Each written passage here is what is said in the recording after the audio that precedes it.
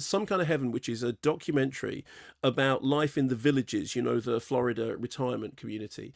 And it's described as Disneyland for retirees, or God's waiting room.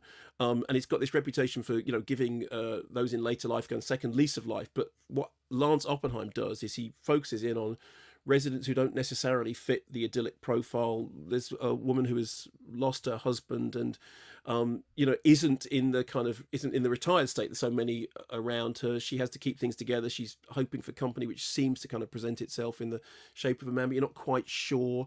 Then there's a couple, one of whom basically appears to be developing a dependency on drugs, which lands him in hot water. And then there's Dennis, who is living out of a van and says very, very clearly that what he's there for is he wants to find a rich woman who he won't be embarrassed walking down the street with and can give him a house.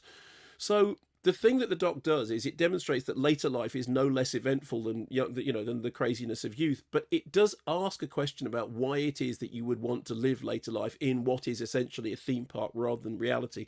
The film is co-produced by Darren Aronofsky, and it's shot in this way which really emphasizes the artificiality of it. One of the things that they were using as a kind of mood board was Todd Haynes' Safe and Tim Burton's Edward Scissorhands, and it does create a strange dystopic fairy tale world in which, I mean, it's really entertaining, and it's a really entertaining, eye-opening film. It's on Dogwoof on Demand, and it's also on other streaming platforms, but Dogwoof on Demand is the first place to go looking for it.